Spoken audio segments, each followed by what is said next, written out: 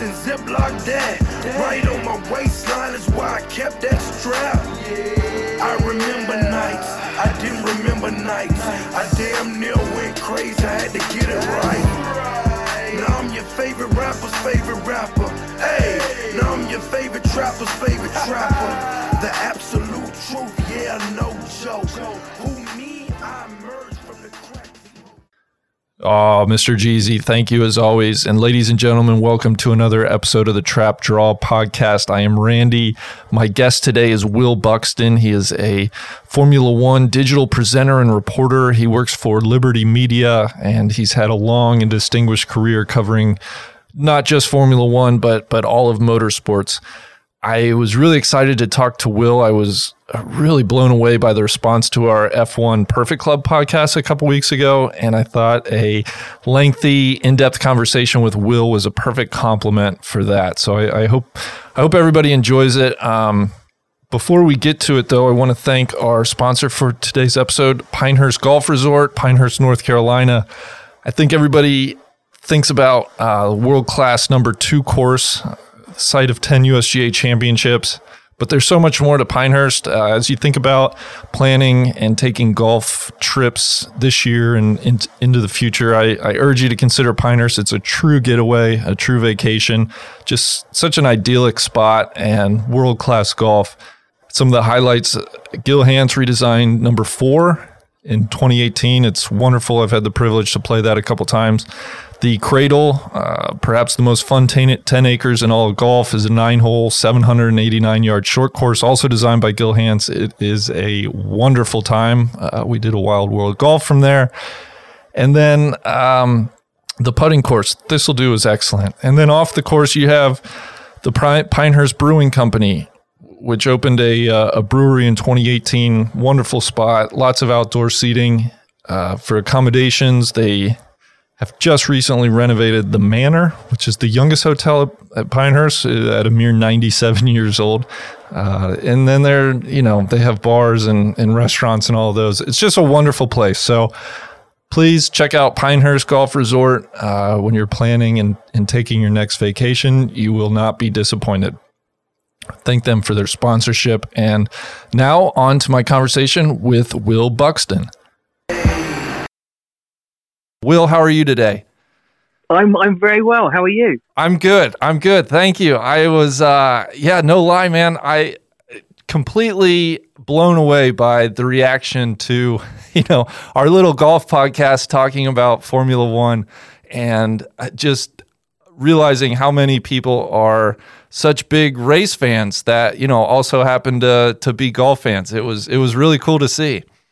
It's amazing, isn't it? And Formula One drivers themselves, the vast majority of them are really keen golf players. And I think there's a lot that the two sports have in common, because it's about, it's so much about mental strength, it's about practice, it's about nailing every shot, every opportunity. And it's so much about perfecting your art and about maintaining your focus, and how one little mistake and you can throw away a whole championship. And I think they find there's so many similarities. I think just in the focus and the dedication that both sports require. So yeah, one might be at 300 kilometers an hour and one at a far more pedestrian pace, but there are a lot of similarities between the two sports.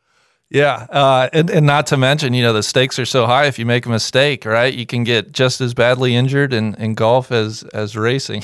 I'm joking. Well, your wallet can. Yeah, that's much better way to put it. Well, how about you? Are you a golfer at all? Do you have any history with the sport?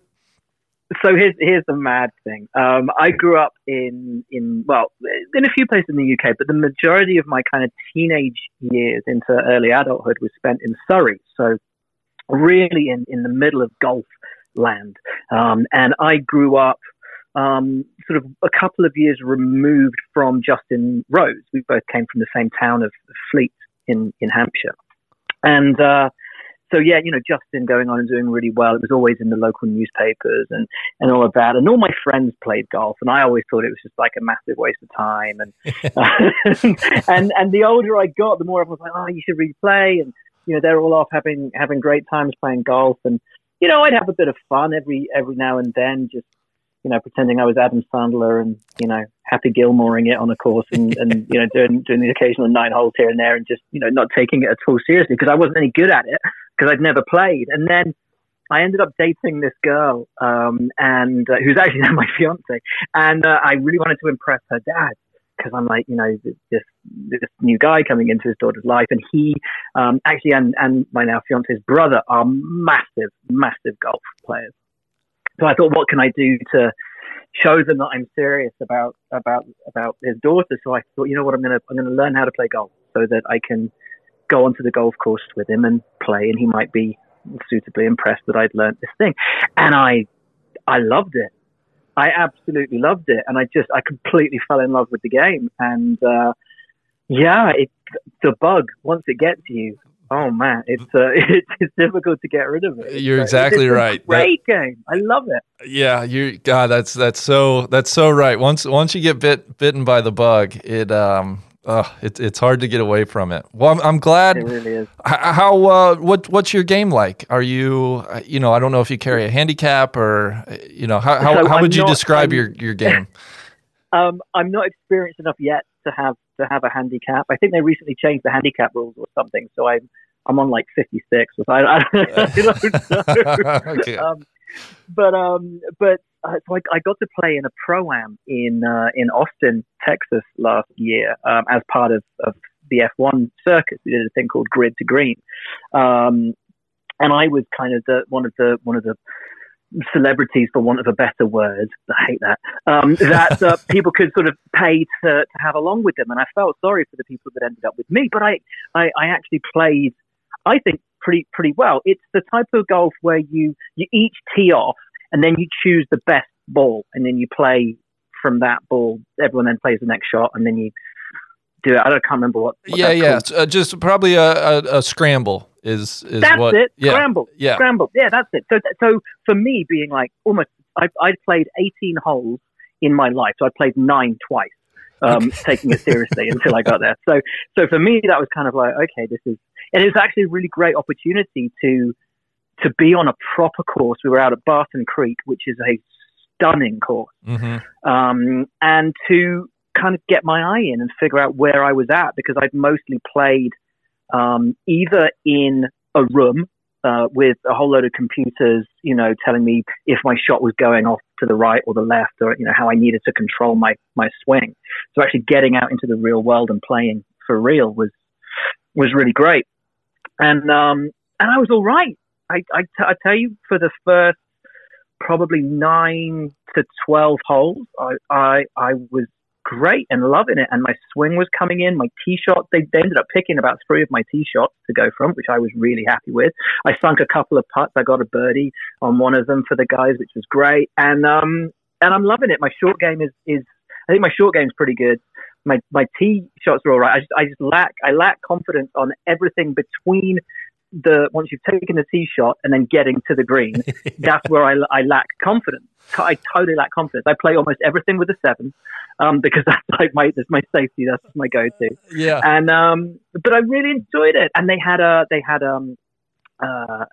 one of the holes. They had, if you hole in one, you won like this. I think it was like a 1958 Alfa Romeo. It was worth about $600,000. Beautiful. And I kid you not, I played the shot of the day. I played a 6 off the tee. If I played 5 instead of the 6, with how it was carrying and where it was rolling, I would have sunk it. But as golfers, I'm sure everyone listening's got a million and one stories like that. But for me, it was my first one, and again, it's that bug. It's like, man, if I just done the 5, I would have sunk it, and yeah, and it keeps you coming back. Well, and not everybody's close calls though involve a classic car like that. So that I know, right? Well, that's fantastic. Do you know offhand? You mentioned that a number of drivers are also golfers. Do you know of any offhand that are more serious golfers than others, or? Oh yeah, so Carlos Sainz, who has been massively in the news this week. Ferrari have just signed him to replace four-time world champion Sebastian Vettel for the 2021 and 2022 seasons.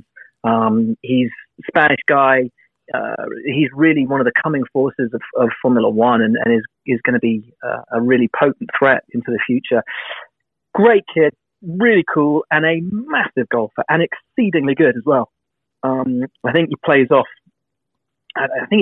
like maybe 2 or 3. He's an exceptional player. So yeah, and he plays. And actually, his boss at McLaren at the moment, the guy who runs the team, Zach Brown, he's an exceptional golfer as well. And 1996 world champion Damon Hill, there is one very serious golfer, and he lives in Surrey, actually, not far from Wentworth. So very, very keen golfer is Damon Hill. Oh, nice. We as this world is opening up to us, we'll have to maybe we can track a few of those guys down the road and do some golf stuff totally. With them.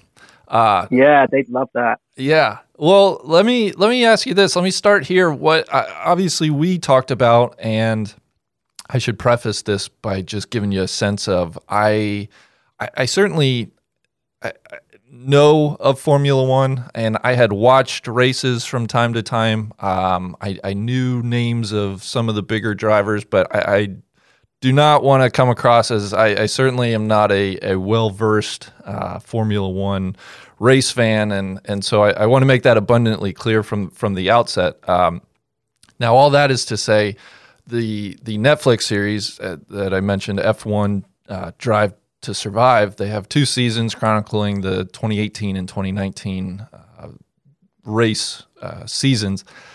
They have been fantastic to watch. I have thoroughly enjoyed them. I feel like when racing does come back, I am eagerly anticipating being able to watch the qualifying and race process. And so my question for you, Will, is what do you think of the series, and what's your sense of what it's done for casual fans, and what's the reaction been in the world of Formula One that you've heard? Well, I mean, first of all, I consider myself really fortunate that they approached me and asked me to be in it, because it's a real honor to kind of be a part of it and to be helping to chronicle, what's going on and help to sort of sew together the narrative arc of what they're trying to do with the series. And no one knew if it was going to be a success or not. Obviously, the people behind it had been very successful with movies like the Senna documentary and the Amy Winehouse documentary. They just released the Diego Maradona documentary. So it's the same kind of team of people ultimately behind it that created F1 Drive to Survive. And I think what has taken a lot of people by surprise is how many new fans it's brought in. I think for existing fans, a lot of them kind of watched it and went, "Oh, that's not completely correct." And there's because they took a little bit of poetic license here and there. Some of the story arcs kind of changed a little bit from what totally happened in reality, but they're telling a story, and certain things had a greater emphasis than maybe did at the time, but they can do that because they're not reporting on it live. They're coming to it from a season end perspective and saying, right, well, that actually ended up being a really pivotal moment in the relationship between this driver and this team. And, we didn't see it as that big at the time because we didn't know the emphasis it was going to have by the end of the year. So they're really lucky that everything they do, they can do with hindsight and looking back on the wider effect it had on the sport and the career trajectories of everyone involved. Whereas those of us who are there and, are really stuck into the minutiae of it day by day by day, we're dealing with everything in the real time. And they have the benefit of hindsight. But I think where it's been incredibly strong, as you said, it's either drawn in totally new fans who've never watched Formula One before. But I've also had a load of messages from people who said, look, I used to watch Formula One through the 70s and the 80s, and then I kind of fell out of love with it. And then I saw the show on Netflix, and I'm back watching it again, and I forgot how much I loved it. And that's great, is if it's managed to rekindle someone's love for it, and if it's managed to sort of fire that flame of a new love for somebody with the sport, then that's great. And it's so good that it's done. It's so good that it's brought some more people to Formula One. Then I think the irony of how it became such a big success was sort of through necessity, in that in year one, Mercedes and Ferrari, inarguably the two biggest teams in the sport, didn't want anything to do with it because they didn't know how it was going to be received. And so because you didn't have the two teams that were fighting for the world championship, they had to look for other stories.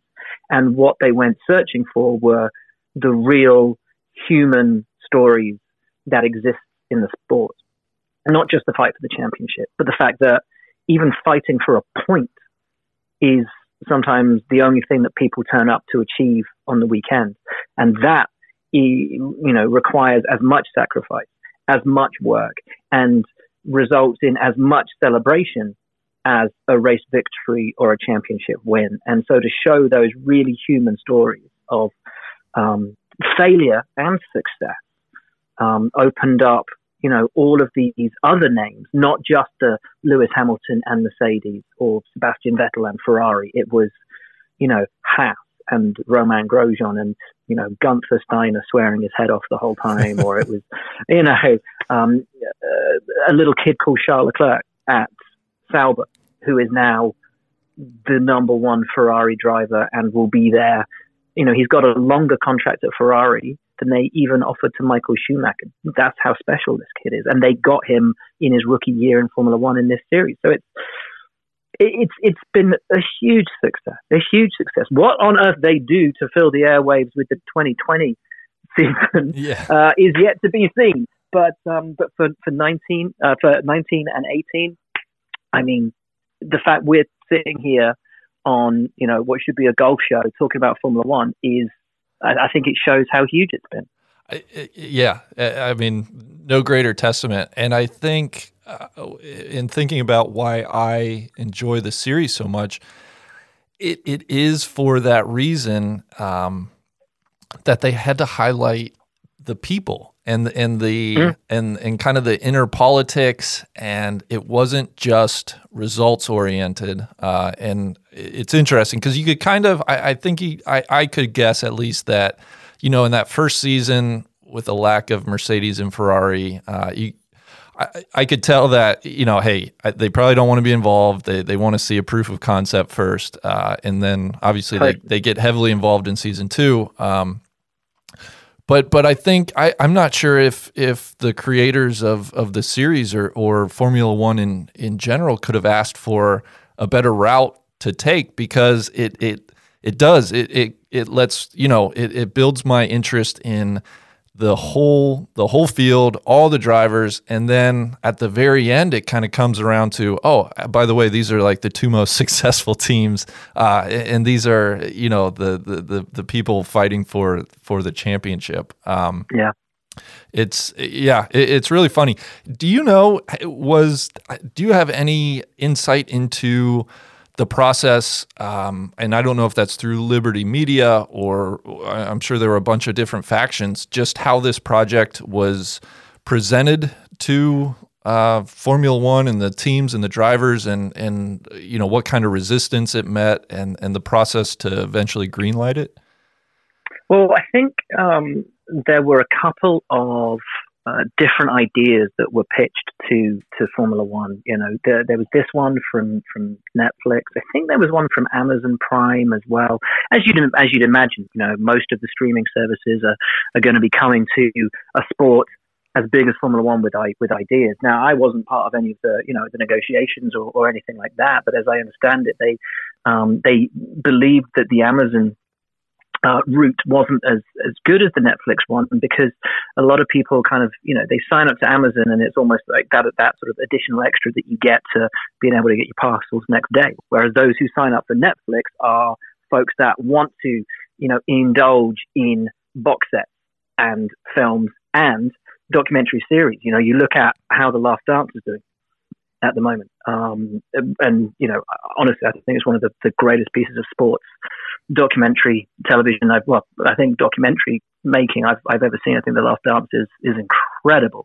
But also they had the program about the Sunderland FC soccer club, and to see how these documentary series have grown and have taken on a life of their own on Netflix. I think there's no better home for a sports documentary than being on that platform. And certainly that's something that Sean Bratches, who was head of commercial and digital at Formula One for the last 2-3 years until he retired during this season. Certainly, I think that's the way that he saw it. That's the way that he believed it would be. And he was proved, I think, completely right on that, given the numbers and the success of the show.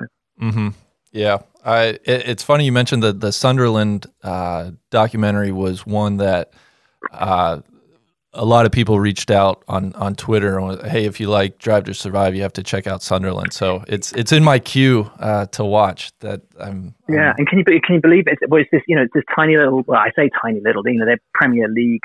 Well, they yo-yo up and down around the place, but they're not. Sunderland is not a Man United. It's not a Manchester City or a Chelsea or a Liverpool. It's Sunderland, and it's kind of that similar thing with Drive to Survive. It's not, that first series wasn't Mercedes or Ferrari. It was focusing on those smaller teams and the names that maybe people didn't recognize, and showing that the dedication, the skills, the heartache is just as great for the team fighting over 10th place as it is for the team fighting over first. Mm-hmm. Well, let's, if you don't mind, I'd love to ask you some F1 specific things. Of course, let's do it.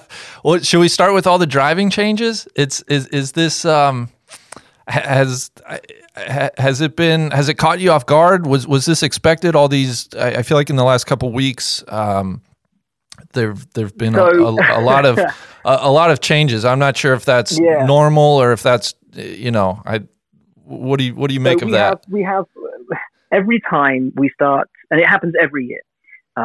People start to imagine what potential driver changes might occur for the next year, and it was all going to blow up going into 2021 because there was supposed to be this new set of regulations for 2021, which would bring in these very, very different race cars that would be far more on a level playing field. The racing was going to be better. The cars were going to be, they were going to look super futuristic. And so most of the drivers' contracts were coming to a natural end at the end of 2020. So Lewis Hamilton, for example, is out of contract at the end of 2020. So something like 80% of the field in Formula One.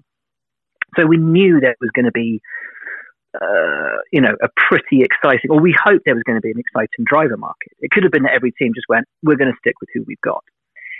But then towards the end of last year, you started to get an idea that all wasn't happy at Ferrari, that Sebastian Vettel, this 4-time world champion, had been outscored, outraced, outdriven, and essentially usurped by this rookie who'd come in after 1 year. He's in his sophomore season in Formula One.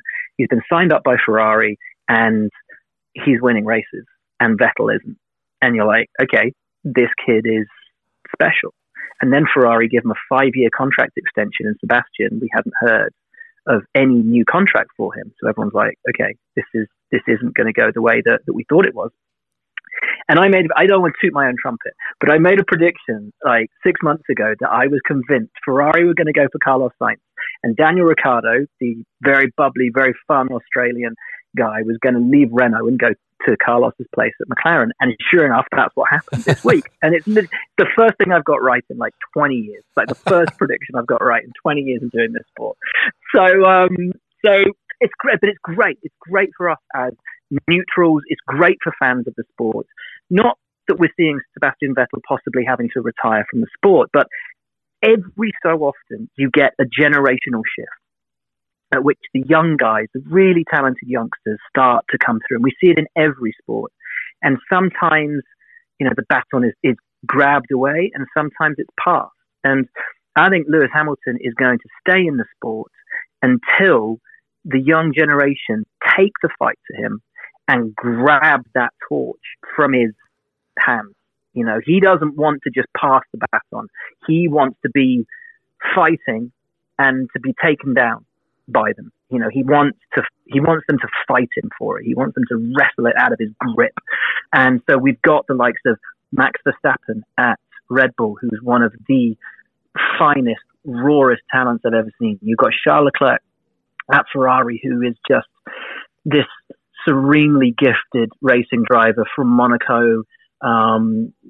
The stars all sort of seem to align that his ascent would take him to Ferrari. And you've got Carlos Sainz alongside him, son of the two-time rally world champion.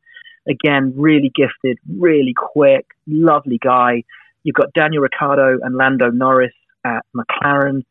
You know, you've got all these young, exciting guys coming through, trying to wrestle it from Lewis Hamilton, who, when racing recommences, may take away Michael Schumacher's record as the most successful driver of all time. And it's this young generation trying to grapple it all away from him. And I love that. It's such an exciting time for the sport. When we get back racing again, it's going to be amazing. Yeah. I think the dynamic, the team, the inner team dynamic between the two drivers was probably my favorite aspect of the Drive to Survive series, and just learning how, you know, there's such a competition between the two teammates, but yet they have to, you know, learn to work together sometimes, and this is it. It's the crazy thing about motorsport, and particularly Formula One, is that if you want to be at your best and you want to be competitive, you have to work with your teammate to develop the car, to pull the team forward, to get the best result possible. But at the same time, he or she is the first person you have to beat, because they're the only person in that field that has exactly the same equipment at their disposal as you do. So they're your barometer. Mm-hmm. They are the one direct comparison that people have. And if you're not beating your teammate, well, then you're not as good as your teammate. So you're out, you know? And that's it. You have to beat your teammate, but you also have to try and keep your teammates' morale, momentum going in order to drag the team and pick up the pace and make it the most competitive in the sport. It seems so completely crazy and counterproductive, and yet that's how it works, and has done for 70 years. And that's along those lines. I almost respect, so the move like Carlos Sainz, for example, who, you know, Charles Leclerc is well established at Ferrari. I give Carlos a lot of credit, I think, because that can't be, in some respects, yes, going to Ferrari and this historic great team is a great move for him, but to sign up to race alongside and essentially compete first and foremost against Leclerc, it seems like that is a difficult assignment. Yeah, you're throwing yourself into the dragon's den, you know, into the pit of the lions, because as you say, like, if Charles goes, he is going, but you know, when he gets there, how does he play it? You know, he has to show the team that he's serious. He has to show them that he's fast. He has to show them that he can beat Charles, but he doesn't want to go there and get Charles's backup. Otherwise, they're not going to work together as teammates. They have to. There's a lot of politics involved. You know, he has to bide his time, bed himself in, you know, try and get the team, you know, to work with him and for him at a time that they're working with and for Charles. You can't wrestle that away immediately unless you're a Michael Schumacher and you turn up and you have immediately that kind of an impact, that kind of a force that turns everything in your favor. That kind of that unrelenting, unremitting drive that makes people realize, okay, he's the one. Yeah. Do you follow American football at all? Yeah. Because I was trying to think about this dynamic of race teammates, and the closest I could get to, you know, this weird dynamic where you're competing, but your teammates is at the quarterback position. And you see it on NFL rosters, but also in college, where, you know, you'll have an established quarterback, but yet the school is always recruiting, you know, the next big quarterback. And, sometimes the young kid comes in and he wins the job, and that's that. Sometimes the kid comes in and he doesn't win the job, and then he transfers to a different school. It's just this weird dynamic where you're competing directly against your teammate, and that's the closest analogy I could think of in another sport is kind of those positional battles. But it's so strange, isn't it? Because you are, in this instance, there's 20 seats in Formula One, and 20 individuals out there ultimately for themselves. Yeah. And yet, when they're on track, they also have to think about bringing back the result for the team.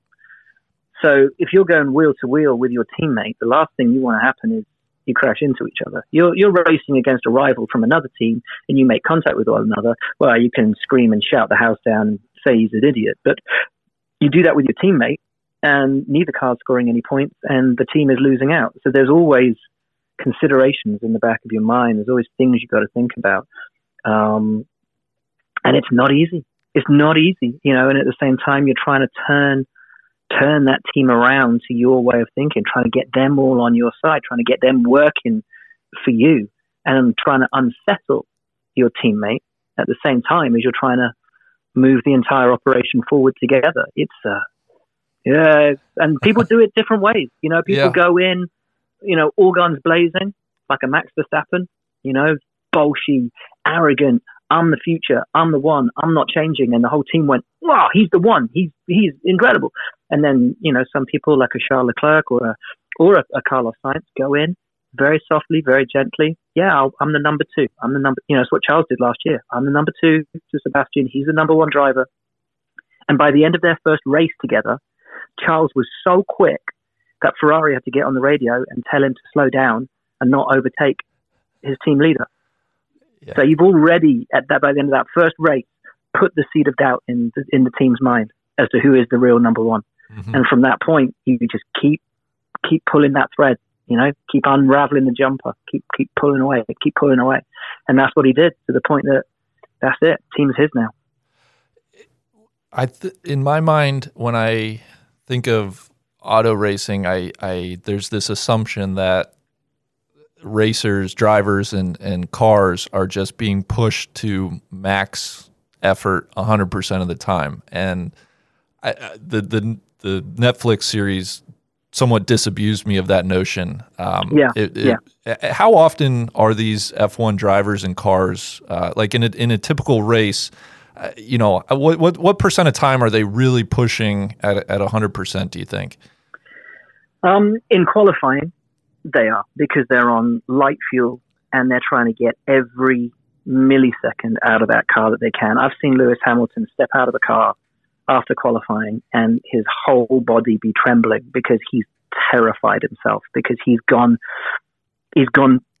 so close to the edge and has at a certain point of the lap stepped over that edge that he's terrified himself. And the cars have a limit. The cars can only do what physics allows them to do, but the great drivers can dance the car on the precipice of that limit, and almost pull it back when they just edge over that cliff face. That feeling like when you're sort of falling and you get stopped and your stomach kind of, bulges in your tummy and you feel sick because you felt like you were going to fall. Like if you're tipping a chair backwards. I was going to say, go over that bit and you manage to pull it back. Yeah. Imagine feeling like that for 1 minute and 40 seconds, knowing that if it drops, it could be game over, and doing that whole thing at, as we've said, 250 miles an hour.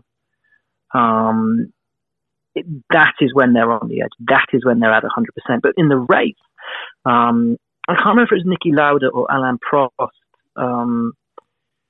described racing as being kind of almost getting to the flag as slowly as possible, because you want to conserve your car. You want to look after it. You want to be gentle to it. The more you abuse it, the higher the prospect is that it's going to break on you. You abuse your tires, you'll have no speed left in them. You abuse your engine, it's going to blow. You want to be precise and delicate and just coax out of it what you need, so that if you do need to push it, if you do need to extract the maximum from it, it's there. And it's like you or I, if we were to run a marathon and we went out of the gate at Usain Bolt 100-meter pace, we're going to last 500 meters tops, and then we're dead. And there's still the whole rest of the marathon to go. You've got to pace it, because you've got an hour and a half in these things, sometimes 2 hours in heats exceeding 50 degree, wearing 3-layer Nomex overalls. You've only got 4 engines a year. You've got to look after the thing. Otherwise, if you don't look after it, it won't look after you. And it's about, I look at Alexander Rossi when he won the Indy 500 on no fuel and literally crossed the line with no fuel. That was the ultimate example of driving slow to win. He did everything that day to extract the maximum from his car, and to the extent that there was nothing left in the tank when he crossed the line. Literally nothing left. And that's driving to absolute perfection, because he got the most out of the least, and that's the job. I love that. That analogy with the marathon makes so much sense. And I think, I was as you were describing that feeling of being on edge. I don't know if you snow ski at all, but I think that's where I've most felt it is, sometimes you get out on an edge on a ski and you somehow manage to save it. You're shooting down the mountain, and one leg gets a bump and you get an edge, and you're going, and it's really going to hurt. Yeah. But somehow you manage to get your leg back down, get your equilibrium, and carry on. It's that moment of, oh God. Exactly. Yeah, exactly. I think I'm interested in your background with auto racing then, because I have really no appreciation for, that feeling in a car. And I imagine, folks that grew up racing or were around racing, you just develop that appreciation for the skill and, that feeling of pushing the car or the vehicle to the absolute limit. Did you race growing up, or how did you get involved in auto racing and Formula One specifically? So I've been a fan my whole life, and I was a huge Ayrton Senna fan, and I was 13 when he was killed, and my dad bought me my first copy of Autosport magazine and Motoring News, and kids at school didn't really get it when he died. They didn't really understand why I was upset, because they were all soccer fans, and soccer players didn't drop down dead on the field. I remember one kid made a really sort of horrible joke. So what's the difference between Ryan Giggs and Ayrton Senna? Ryan Giggs can take a corner. And that just was like heartbreaking for me, because all these kids just didn't really understand that I just lost my hero, and that's why I was really sad. But my dad got it, and he got me the copies of these magazines, and I read what the journalists of the day were writing about it and how heartbroken they were, and that made me realize that that's what I wanted to do with my life. I wanted to write the words that made the geeky, nerdy 13-year-old kid whose mates didn't really understand him feel okay. And I knew from age 13 that I just wanted to write about Formula One, and worked really hard. Went to a couple of trade shows, met one of the journalists who had written one of those articles. He was just sitting on one of the magazine stands at this trade show, and I said, "Hey, I want to be a Formula One journalist." And he said, "Cool, send me some of your stuff, send me some writing on Monday." So I emailed him, and he got back, and he was like, "Yeah, it's a bit rough around the edges, but we can work with it." And I went through university, and when I graduated university, I contacted him again, and he said, "Why don't you come in and do a week's work experience with us?" And I did, and at the end of it, I took in a sleeping bag and a pillow, and he said, "What's that for?" And I said, "Well, I'm not leaving." And he said, "It's cool, man. We weren't going to ask you to leave. We want you to stay." And that was my first gig. I wrote for Formula One magazine, which was the official magazine of Formula One, age 22, 23. And since then, opportunities that have come up, I've just, jammed my foot in the door and have gone from job to job, fell into television completely by mistake. Ended up broadcasting in the States for almost 10 years, first on Speed Channel, then on NBC Sports, which was amazing to work for the guys at NBC. Was incredible. And I miss them terribly. I miss the American audience terribly because they were still are such a loyal, committed fan base who really loved their Formula One. And I would have loved to have been broadcasting to the States, seeing this growth in the Formula One audience with the Netflix show. Would have been really, really wonderful, and something I'm truly sad I don't get to do. But now I'm working for Formula One again, like I did for my very first job. I'm now back working for them, but presenting. And doing it on a digital platform, so going out on Twitter and YouTube and Instagram, wherever you can think in the digital domain. I'm there presenting and hosting and talking about this sport that I've loved since I was 4 or 5 years old, and here I am knocking on 40, having done this for 20 years, and it's been the most amazing ride, and I've loved every second of it. That's fantastic. I love that. That's what it's all about. Thank you for sharing that. Do you? No worries, mate. Yeah. Do you? So do you travel race to race with? Normally. Of course, under normal circumstances. So you're going to each race in each location then? So it's been 20 years on the road. I've done 500 and something races, and I've done, if we'd had 11 races this year, I would have hit my 250th Grand Prix. Oh, wow. So I have a fair few air miles and a fair few appointments at a chiropractor for my back. Yeah. But it's, many, many years as a freelancer of riding in cattle class with your ears, sort of your knees up by your ears on the sort of 82nd and final row of the plane. It's been a lot of time traveling. Well, let me ask you this: what destinations? Twofold. What cities do you look forward visiting the most for non-race reasons, and then which tracks and circuits do you look forward to the most because they're the best race tracks?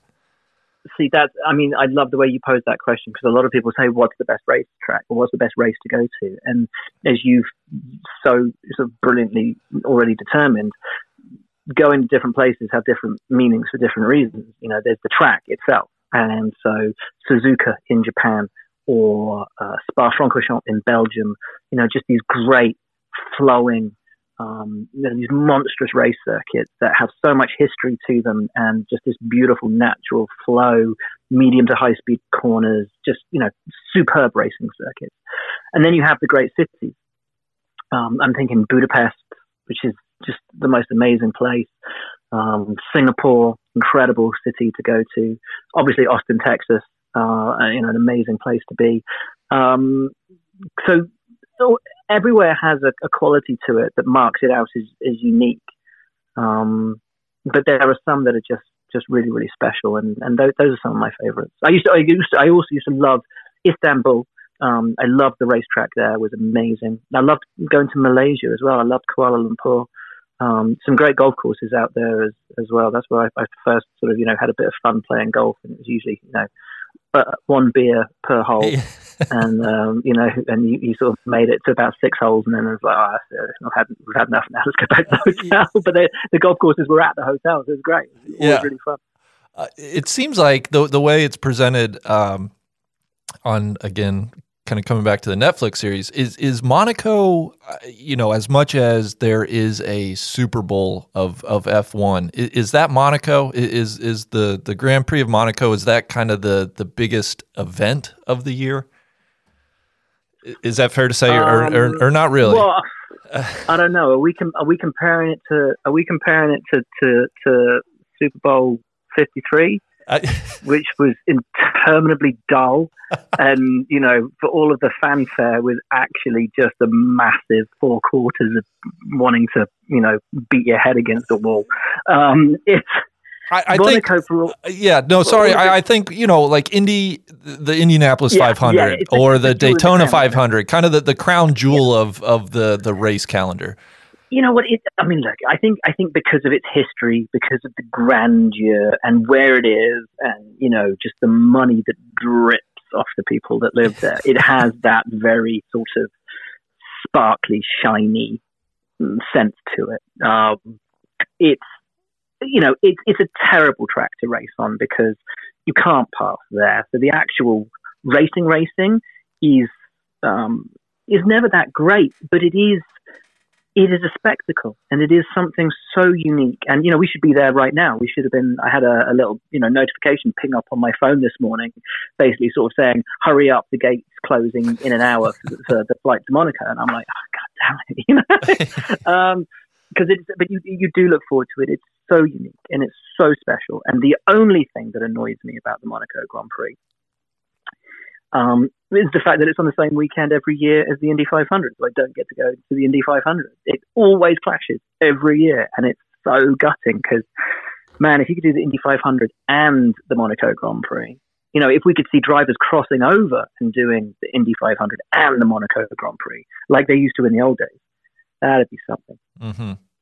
So I grew up not far from Indianapolis in Cincinnati, Ohio, and I mentioned on our podcast we did previously that I never went to the actual race at Indy, but my dad would take me over for practice days every year, and so I grew up a pretty big Indy car fan, kart in those days, and actually one of my favorite drivers was Jacques Villeneuve, who went on, of course, to win the F1 World Championship as well.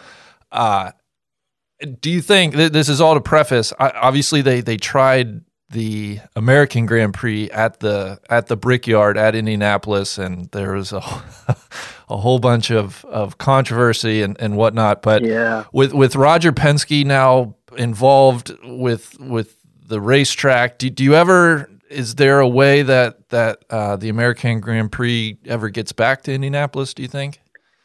Well, I will preface this by saying that I'm speaking to you now from my office in Oxfordshire in the UK, and sitting on my desk in front of me is a piece of Indianapolis because I have an original Culver block on my desk from when the entire oval was made of that now yard of bricks.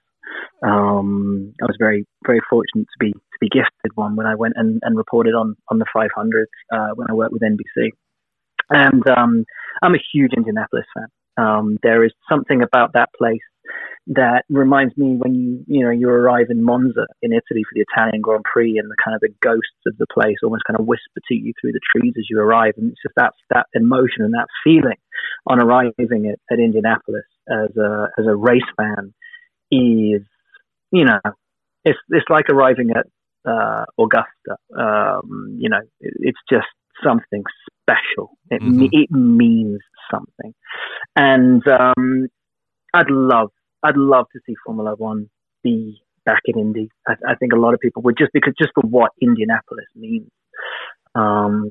If anyone can make it happen, it'd be the captain. It'd be Roger Penske. So let's wait and see. But who knows? They've just announced today the Monaco Grand Prix date for 2021. If we get back to racing, will be, I think, a week earlier than anyone was expecting, which means there may be the possibility that the 500 and the Monaco Grand Prix aren't on the same weekend, and that would seem like a Roger decision to ensure that they were on different days. But let's wait and see, man. I mean, there are some great race circuits in America. You could do an entire Formula One World Championship in the US. And when we were growing up, there were two Grand Prix in America. You had, US Grand Prix West and US Grand Prix East. So who knows if we could get back to two or more races in the US, but certainly I'd love it. I'd love to see it.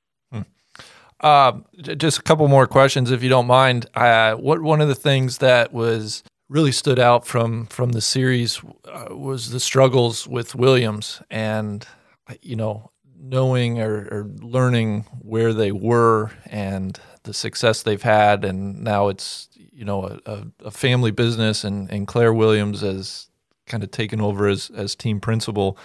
They're really struggling. I thought one of the most anguishing parts of the second season was just George Russell. You could just feel his frustration with the car and the process. And what do you think bright days are ahead? It just seems like gosh, something's got to give one way or another, I would think. Yeah, and you got to hope so. And, particularly with all businesses under this pandemic, who survives, who prospers when we come out of this it's a huge question. And, I hope that Williams gets back to the form that it used to show. And, we're not even going back to the 80s and the 90s. I grew up with Williams posters on my walls and Williams T-shirts. I was a massive Damon Hill fan. And, you talked about Villeneuve earlier. He won the World Championship in a Williams. And now these are the guys struggling to get off the last row of the grid. But even 4 or 5 years ago, they were taking pole positions, scoring podiums, and just shows how quickly the tide can turn in Formula One. Even McLaren, that took Ayrton Senna and Alain Prost to all those championships, a couple of seasons ago, were fighting Williams for that last row of the grid. Just shows how quickly things can change. So, yeah, look, you have to hope that they can make it through, they can survive, and they can get back to prospering again. But I think right now everyone's focus is on getting through this and picking up the pieces on the other side. And I hope what comes out of this pandemic, not just in racing, but in life, is that, we all start maybe making decisions that are mutually beneficial. Maybe a small element of our individual selfishness, disappears as a result. Formula One in particular is a sport that the teams have always had a say in the regulation, and they've always decided on things purely for their own benefit. And turkeys don't vote for Christmas. What would have benefited Williams over the last few years wouldn't have benefited Mercedes or Ferrari. So let's hope at the end of all of this, decisions are put in place and processes are put in place that will benefit the sport, benefit all the companies, and ensure their financial stability, their financial future. There's already been talk of lowering a new budget cap that will come in that will put everybody on a more equal financial playing field, and that's a huge thing. It's an absolutely massive step for the future, and hopefully, as you say, will benefit a team like Williams and enable it to show, what it was once capable of showing. The other thing I wanted to ask you about was with Daniel Ricciardo now on the move to McLaren. I never quite understood why he left Red Bull. It just doesn't make sense to me necessarily. Do you, if he could, maybe not speak for him because that's not fair, but in your opinion, do you think, would he have been better off staying at Red Bull, or do you think now with McLaren he's finally in a spot where he can, settle in and maximize his potential? It just seems like I'm not quite sure. And again, I'm gonna use your analogy earlier of you're the quarterback, and then this kid turns up and is trying to get your place in the team, right? Mm-hmm. Now imagine you are the quarterback at the New England Patriots, and all of a sudden this kid called Tom Brady turns up, and you're like, oh my God, he's a bit good, isn't he? Yeah. And you sort of see the writings on the wall. A lot of people think that Daniel left Red Bull because Verstappen came along, and everyone knew that Red Bull was going to pin its future on Max. Mm-hmm. And at that point, you either decide, okay, I stay here as the number 2, or I go somewhere else to be their number 1. And that's why he went to Renault. But it's clear from just a year at Renault that the team was not going in the direction, or certainly that Daniel could not influence the direction of the team in the way that he wanted. And so he's going to McLaren. And this is a McLaren that has gone through a huge shift in competitiveness from being the best, with Lewis Hamilton winning titles, and to right at the back of the grid. And they're back on that upward trajectory again. They're going to have Mercedes engines, which we know are the best in the sport, from 2021. The design team there is on the up. The whole arc of that team is shooting straight up at number 1, and to take the fight to Mercedes and Ferrari and Red Bull. And with Daniel at the helm as the most experienced driver in that lineup, I think he's in a really good place. I think he couldn't hope to be in a better place, actually, for him, because he will be their number 1. He'll have Lando Norris as a teammate who will be quick and pushing him really hard. And from one of the most likable guys in the sport, and certainly one of the people that I know Drive to Survive has focused a lot on because of his personality and his sailability, and just, he's just natural and a great draw for the sport. I think being at McLaren as they shoot back towards the top, it's a really great place to be. When these teams either drop from, the top of the grid to the back, or, the opposite way, are making strides and are, starting to compete again for podiums and the title, in my mind, there are kind of three components that go into the results. And I think of, the driver and his skill and ability. I think of, the design of the car, and I'm not sure how much that varies from team to team. And then I think of the component parts that make up the car. And there might be much more that I just have no idea about. But in your opinion, what's that mix, or what plays the biggest factor in, either a team losing form or gaining form? What's the interplay between those parts? So first, it's really important to remember that Formula One, every team has to manufacture, design their car individually. It is a pure constructors world championship. It's not like NASCAR, which is stock car racing. It's not like IndyCar, which is one chassis and you bolt in a Chevy or a Honda and you go racing. Every team has to design their car from nuts and bolts upwards. Every part of that car they have to design themselves. Now they can buy in certain parts like an engine, gearbox, some suspension parts, but there's a very limited set of parts that they can buy. Almost the entirety of the car, certainly in terms of its aerodynamics and the visible part of the car that you can see, that has to be unique. That has to be bespoke, designed, their intellectual property. Cannot take it from anybody else. And so that is of key importance. You can put a driver like Fernando Alonso into a terrible McLaren and he's not going to get it off the last row of the grid. You have to have a good car at your disposal.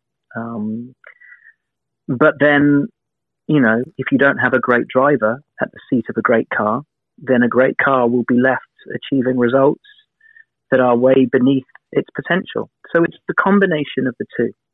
If you are a factory outfit, by a factory outfit, we mean a Mercedes or a Ferrari or a Renault, so an outfit that designs both its cars and its engines, then obviously the way in which you design, develop that power unit will be in line with your car's philosophy and where you're heading with it. And any customer teams that buy that Ferrari engine, obviously they're a customer, so they don't get a say in how that Ferrari engine is put together or how it's designed or any of its architecture. The same if you're a Mercedes customer or you buy a Renault engine or anything else. And that makes a difference because you can obviously make the difference because it's designed specifically to go into your car. And everybody else has to design around that. So it is a fine dance, and no one component part of it is the silver bullet. Everything has to work in harmony. You have to get the strategy right. You have to be able to get the tire to work its tires right. The car has to be suitable for every type of circuit, whether it's a street circuit or a road course or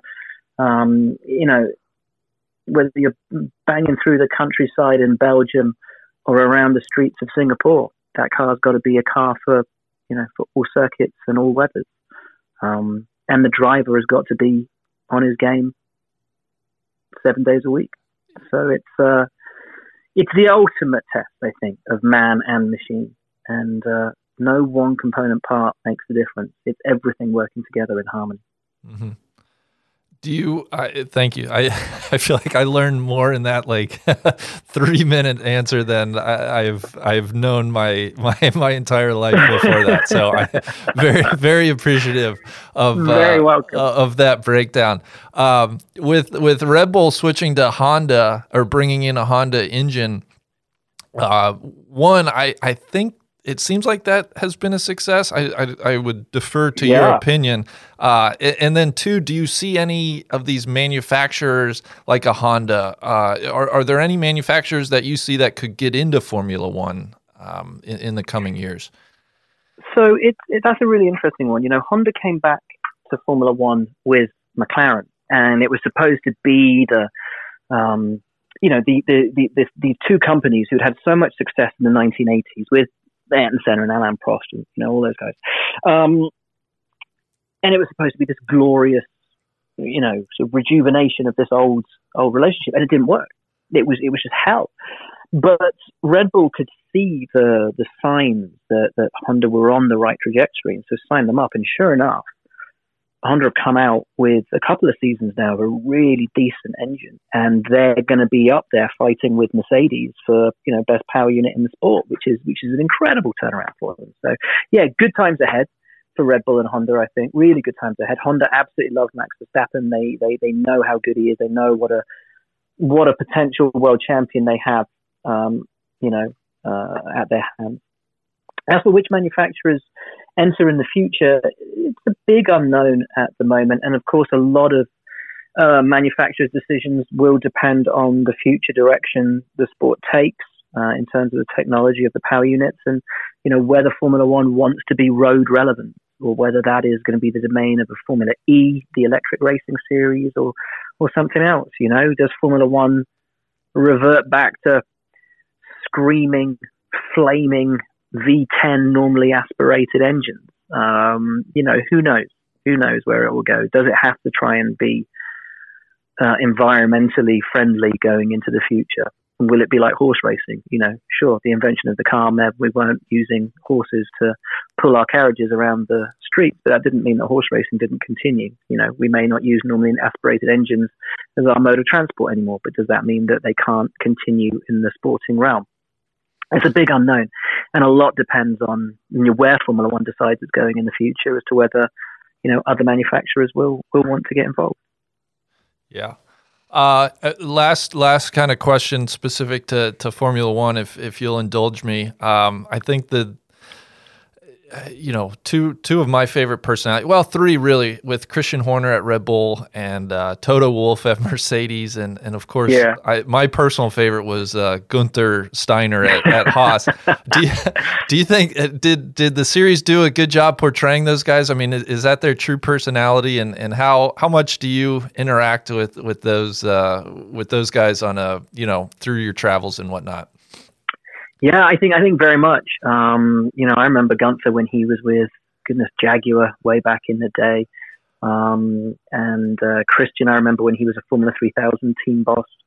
So yeah, you get to know all these guys over 20 odd years, and you've been interviewing them and talking to them for all of this time. I think Netflix did a pretty good job of showing the side of them that they wanted to show the world. And it's difficult to hide when you've got a camera on you 24/7. It's difficult to be anything or anyone other than who you are. And I think you saw that with Gunther.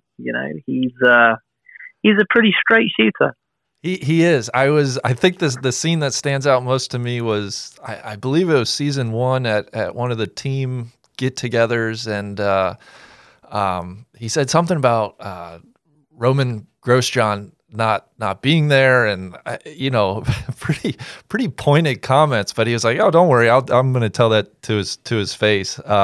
Yeah. He seems like both. Yeah, like you said, just a real straight shooter, and I think somebody like that, I feel like would be at least fun to hang out with, if nothing else. I think what's great with Gunther is this is a sport that has a lot of politics in it. There's a lot of layers to the onion, and Gunther just slices straight through it.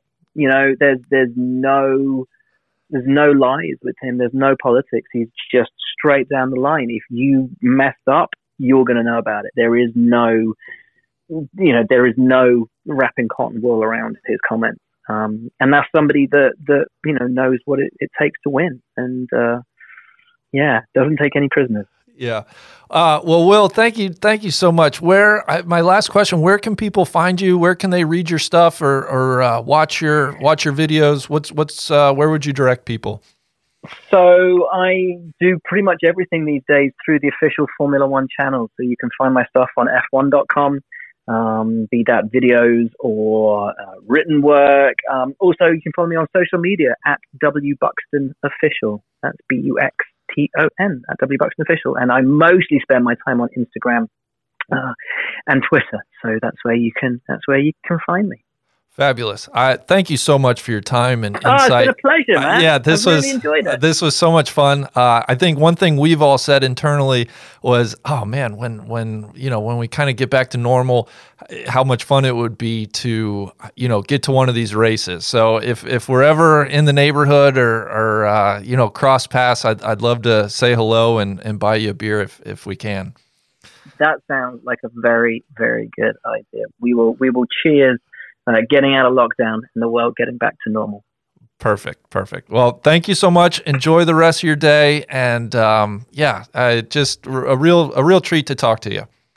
Oh, me too, man. Thanks so much. Nice is the spot for that track draw.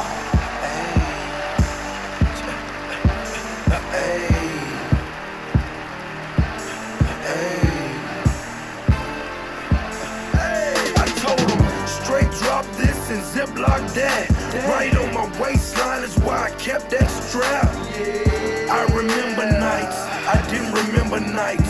I damn near went crazy, I had to get it right. Now I'm your favorite rapper's favorite rapper. Hey, now I'm your favorite trapper's favorite trapper. The absolute